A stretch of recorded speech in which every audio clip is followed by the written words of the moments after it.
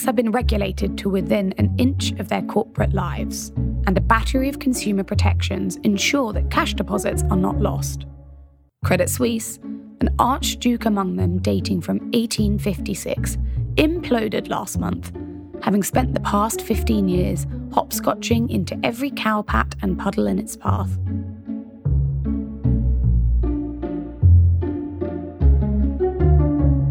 Welcome to Ruffer's Investment Review, written by our founder and chairman, Jonathan Ruffer. The review is read for us this quarter by one of our investment managers, Kate Forsyth. Many impossible things are happening in the investment world at the moment. Like the blue bottle which sits upside down on the ceiling, we've come to realise these things were not so impossible after all. There has been a savage Sirocco wind blowing into the banking industry, an industry which has become much safer since its near-death experience in 2008. Banks have been regulated to within an inch of their corporate lives, and a battery of consumer protections ensure that cash deposits are not lost. Credit Suisse, an archduke among them dating from 1856, imploded last month, having spent the past 15 years hopscotching into every cowpat and puddle in its path. Bank depositors have found the going uncomfortable, especially the smaller ones. The regional banks in the US have lost deposits, some to the majors, where their money is safe, some to money market funds, where the yield is high and the safety feels absolute. Injecting public money into a shortfall has worked well enough since 1998, when long-term capital management was bailed out after one of the grenades they were juggling exploded. The bailouts have continued relentlessly since, but they won't go on forever. Central banks, the executive arms of government in terms of maintaining the currency, are most effective when their own balance sheets are strong. The question remains whether they can afford what they are doing.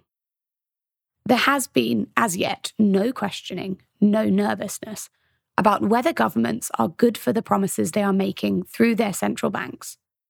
Except once, last autumn, a time the British and Ruffer LLP will long remember. A misjudged pirouette from a recently elected Prime Minister and her Chancellor spooked the markets and caused a run on the UK government bond market.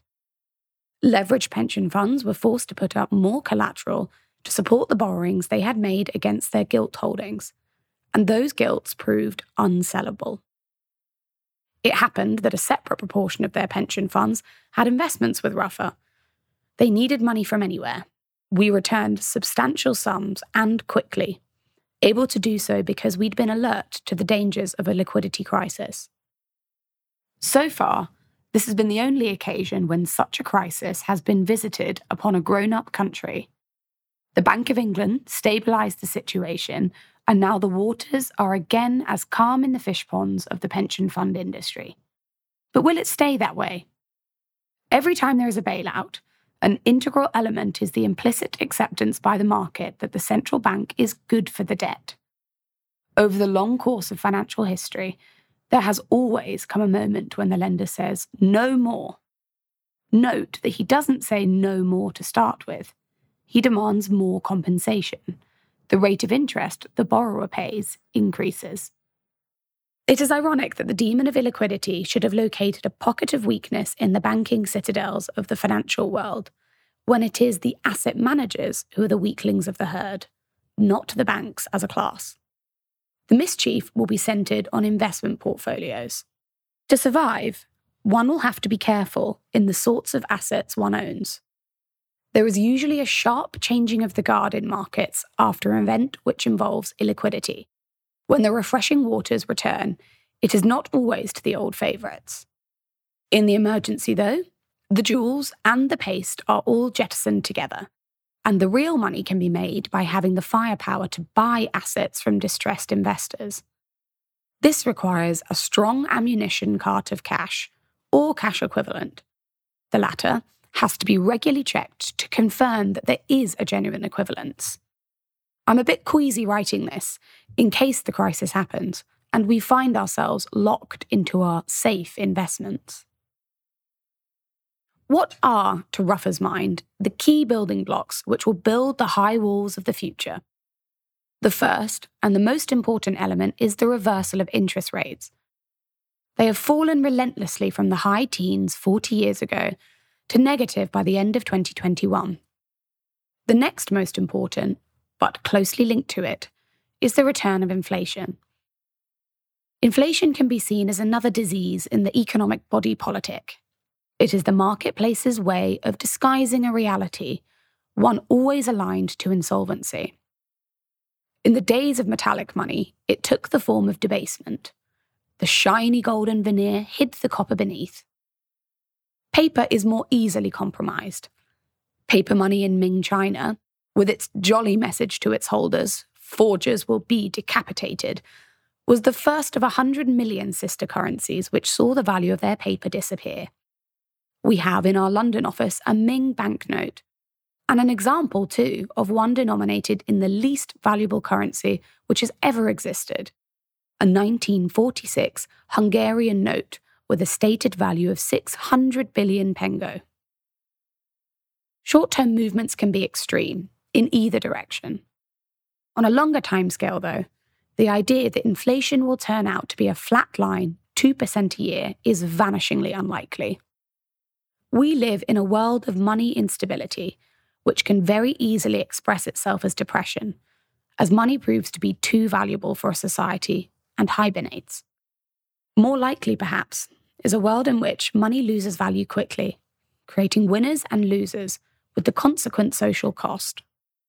The consensus today is that inflation will be tamed, but two of its key drivers, a newly powerful workforce worldwide and deglobalization, make that a likely wrong call.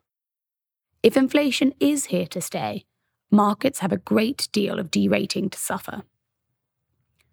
Our way of investing is to analyse how events may play out, while being intensely curious, but indifferent as to the speed and sequence of the onset of the events. We then prepare for what we believe is likely to happen, but is not presumed to happen in any particular timescale. The art is to build into the investment mix a tolerance to much delayed timescales. We fight to keep the beneficiaries of the likely future outcomes in the portfolio by holding offsetting assets so that we are not having to time an entry point. Last year, in that bout of illiquidity, we were heavily invested in long-duration index-linked gilts, which performed terribly, dropping by more than 3/4 at one point.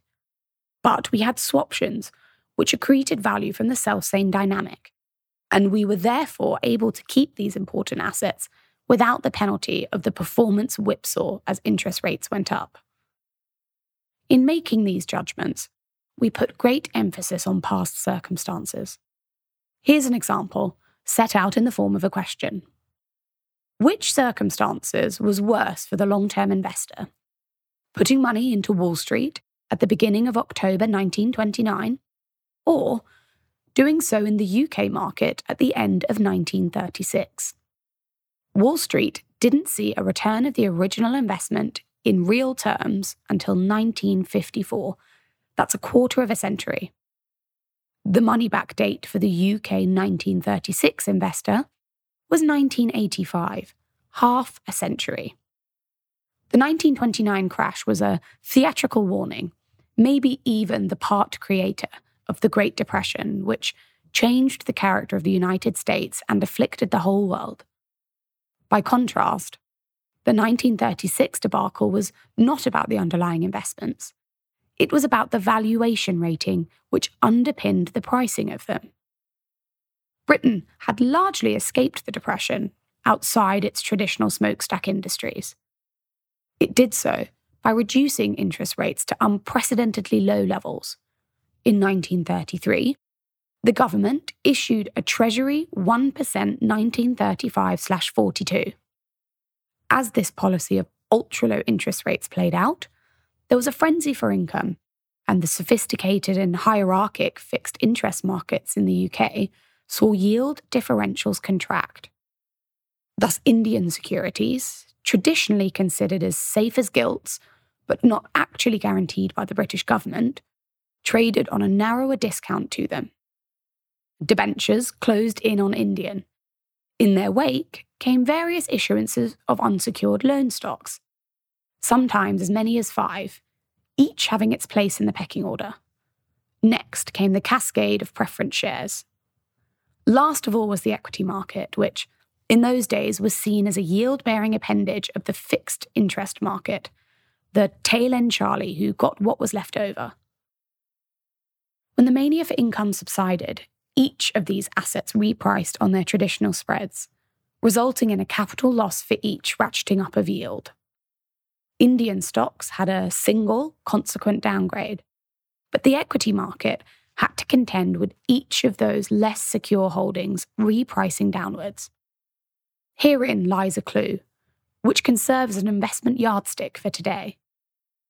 As each of these yield differentials widened from 1937 onwards, it created a bear market in credit spreads. The comparative performances of 1929 America and 1936 Britain gives eloquent testimony to the idea that a social economic disaster is less destructive of value than a serial derating if one is invested in the risk end of the spectrum. Add to that the possible pricing in of the risk of sovereign default in countries thought to be safe from default. Knowledge is power, a financial truth as much as a political. The known unknowns point to an extreme correction in all asset markets at a time when society has loaded up on debt. The poor to get on the ladder, the rich to leap up it. It is the cornerstone risk, a cornerstone reflected, as always, in our investment policy. Our emphasis is on never losing money, so that we can use the consequent stability to produce returns. It has worked for nearly 30 years. Fingers crossed for the next 30. Thank you for listening. For more on Ruffer and how we think and invest, visit ruffer.co.uk. Please note, past performance is not a guide to future performance. The value of investments and the income derived therefrom can decrease as well as increase, and you may not get back the full amount originally invested. Ruffer LLP is authorised and regulated by the Financial Conduct Authority.